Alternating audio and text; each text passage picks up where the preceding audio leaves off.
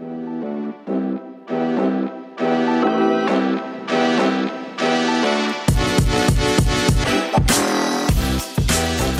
to the Millennial PhD, a podcast about creative survival and beyond.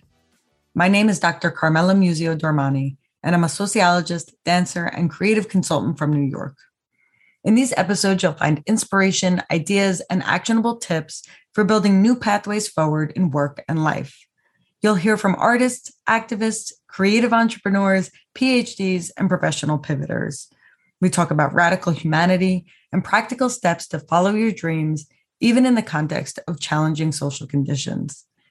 Before we jump into today's episode, a quick reminder to follow the Millennial PhD on Instagram and to please take a minute to rate and review the Millennial PhD on Apple Podcasts. Your rating really helps the show reach as many listeners as possible. You can learn more about me and get access to free creative resources on the Millennial PhD Instagram page or at themillennialphd.com. I hope you enjoyed the episode. Welcome back to the Millennial PhD. This is your host, Mela, and this is episode number 34 of the show. It is October. I can't believe it. September flew by. I feel like that happens every year for a variety of reasons. Everybody kind of buckles down in September, but here we are. The fall weather in New York has arrived for sure. It's pretty cold, which I actually do love this transition. It's been really hot in September the last few years. So I love the crisp kind of October weather that we're heading into. So it's been really nice. But in any case, I know that the changing of seasons can be an adjustment for many of us. It's always a moment of transition. And I'll be honest, I had a totally different topic in mind for today's episode. It was fall themed. It was related to the season, but I'm feeling moved to talk about something today that I had originally planned for a later episode. So we're going to do that. And that topic is breaking the habit of asking for permission. And I'm talking about this in reference to kind of pursuing your dreams and your desires, whether they be personal, creative, professional, or any intersection within those. Before we get into the meat of the episode today, though, I do want to flag something that's pretty exciting. We have an exciting anniversary coming up for the podcast. In 2 weeks, it will be the 1-year anniversary of our very first full-length podcast episode. So I'm pretty excited about it. I'll be flagging some of the best creative advice and inspiration that I've gotten over the course of the first year doing the show. I'll also be launching a few new things to celebrate, which you'll hear about in later episodes. It's been an amazing experience to talk to and connect with so many folks who have come on this show from different experiences and shared their ideas, shared their journeys, and shared these like gems of creative wisdom and inspiration. So 2 weeks from now, we celebrate that 1-year anniversary. Next week, the next episode after this one is an interview-based episode. And then 2 weeks from now, we'll be having that special anniversary. Okay, so let's get into the main topic for today's episode, which is breaking the habit of asking for permission. I've had a lifelong habit of really waiting for and asking for permission for even the smallest things related to my creative dreams or the path that I was trying to build for myself. And I've heard this from so many folks that I worked with in the dance world, in the creative world more broadly, and some of the consulting work that I've been doing, and even in academia as a sociologist, this question of, do I deserve to have this dream? Am I good enough? Am I allowed? And this kind of asking for permission piece has manifested probably most obviously for me with dance, in the sense that I always felt like I needed somebody to say, okay, you've graduated to the next level. Anytime I was trying to level up as a dancer or to see myself as worthy of having certain titles or certain attributes given to me, or even worthy of showing up to certain auditions, I've always had this holdback of sort of like, well, somebody needs to tap me on the shoulder and say, yes, you're good enough. You're able to do this. You're allowed to to do this and pursue the thing that you love. And it's not just with dance. I'm using that as kind of one example, but it's manifested in my life in a couple of different spaces, professionally and personally. And I would imagine that for you, as you're listening to this, you might be thinking about some of the places where that may have come up for you. And this has persisted until I realized for real, that honestly, like no one is going to chart your creative path for you. And everyone has their own baggage and they're carrying that. And it may or may not have anything to do with you or align with what you're doing. And even if you're lucky to have some wonderful friends, some great friends or supporters, or people who genuinely want the best for you, even in that case, the dream kind of has to come from you. And cultivating the care for yourself and the confidence to build that and nurture that can be challenging, but super worthwhile. And I don't mean to present the story as though I've arrived at that magical place, because I think it's an ongoing process. But it is something that I've reflected on. And I'm going to share some reflection questions in the last few minutes of this episode as well. And I'll probably complete them myself to continue on that journey of really trying to make space for what it means to build a path for yourself creatively. I do feel like this is something that I think it's often in the experience of women and people who identify as femmes. And if you've experienced kind of being silenced or being fearful of taking up space for any reason, whether it's related to identity or to personal pain and trauma that you've experienced, this may be something that you're holding on to as well. And it manifests differently for different people. So those roadblocks for me have kind of been rooted in or transformed into a habit of deference, of being like deferential, behaving deferentially to people, of not wanting to take up any space, of not wanting to be an inconvenience, and not wanting to be a brat, of not wanting to be needy. However, taking up space is an acknowledgement of your right to exist in whatever form you've come as whoever you are. And you have the right to be here and to be safe and to be creative. As long as you're not encroaching on someone else's right to be their full selves, you have the right to step into that space. And I'll be honest, I have always also been a little bit cautious about the counter narratives or the type of stuff that I'm saying right now, the idea of take up your space and don't care what other people think, because ultimately I do feel that we're trying to build a new norm of being invested in each other, of being collective, of being considerate, right? Of other people's experience and lives and of your community. But one thing I've discovered over the years is that this habit of deference that I had fallen into, it winds up hurting other people as well. For a few reasons. Because one, whenever I make myself small or dim or, try to slip away off to the side or to the corner, that shows other folks that there are limitations for me, that I think there's limitations for me, and by extension for them as well, right? It sets a norm of kind of shrinking into ourselves instead of setting a norm of stepping into our full creativity and our full expression of our humanity. And anytime I have had the courage to be my full creative self or to express or to move in a way that's more liberated, it's done nothing but show other folks that they can do the same, right? And clear space for that, make room for others to step into their full creativity and their full dreams and their full potential. So that's one thing.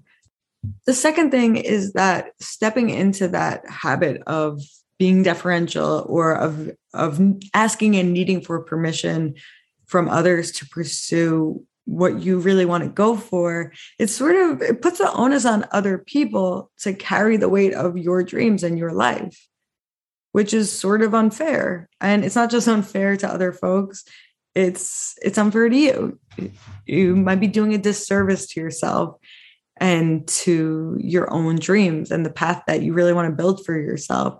And that's not to say that we shouldn't reach out for support from each other, because we absolutely need that, right? Some of the most important relationships in my life, they have to do with that exchange of mutual support and pursuing our goals and our dreams, or just reaching out when I need someone to say, yes, go for it. You've got this. You can do it. It's going to turn out fine. All of that is fantastic and super critical for any type of work that you're trying to do, personal or professional. But at the same time, that's not quite the same as sitting back and saying, I can't move forward without someone saying, you're allowed to do this. Right? We deserve to step into our power a little bit more than that, because you're the one envisioning the path that you'd like to build for yourself, the life that you want to make, the values that you have, the impact that you have, and the lifestyle that you want to create around that, as well as the support that you want to maybe provide for your family and or your community, depending on the type of work you're doing. Okay. The third thing that I would want to say about this is that caring for ourselves lets us be able to care for others. And this has been said 1,000 ways by 1,000 different people. And I have to be honest, I feel like a lot of the times I've seen it or I've consumed that message and I haven't fully soaked it in. I haven't fully bought into it. I haven't fully believed it. But the more that I do this work and the more that I reflect on the path that I want to build forward for myself and the impact I want to make in my communities, the more that I feel like, yeah, absolutely. I deeply believe that the more that we can get a little taste of peace and liberation from systems that teach us to be subservient and from systems that teach us to dominate, right? To learn a version of dominance, the more that we can sustain ourselves for collective liberation, right? And I really do feel like whether that's basic self-care or community care or relationship building or creative stretching or dancing or movement, whatever that means, taking care of our full health and our full humanity is core and critical to being able to do the sort of creative work we want to do, to be able to do the sort of social work that we might want to do, or make the sort of social impact that we might want to make, and to do the sort of political work that we might want to go out into the world and contribute to. So stretching to our creative capacity with love and mindfulness at the center and care for others is really where it's at, to be able to keep going, because we're still all going through a process of healing and surviving one day to the next. So stepping into our full humanity, our full creative potential, I guess we could say, and being able to step into the dream a little bit about building a life that we want to see for ourselves. I do feel like that's really important, because that hope is at the center of our creative work and of social and political work as well. So take care of yourself and take care of each other, because otherwise we're not going to be able to keep going for long. Because I want to pivot a little bit, because I've been talking about me and some of my experiences. I want to pivot into some reflection questions for you to either think about or jot down notes if you're able to, if you have access to some pen and paper right now, or your phone, whatever. You could jot down some thoughts in response to this, or just think them through. One is, are there areas of your life where you make yourself small or intentionally deferential? How does that feel in your body? Are you holding on to tension and resentment around that? And the inverse is, how does it feel when you let some of that go?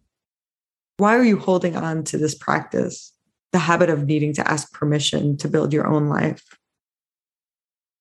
How do others react to you when you hold back or wait for permission to be fully yourself?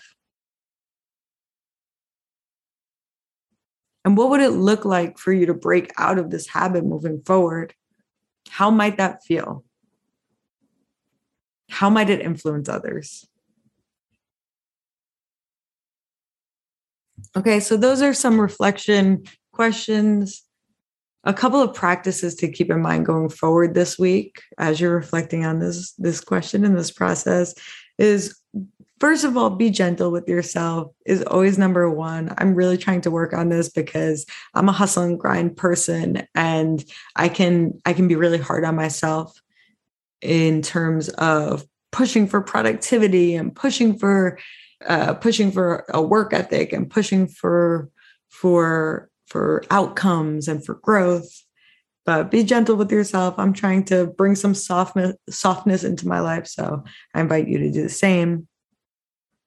Another practice for this week might be to reach out to someone that you've seen pushing themselves or advocating for their dream and let them know that you see and appreciate them.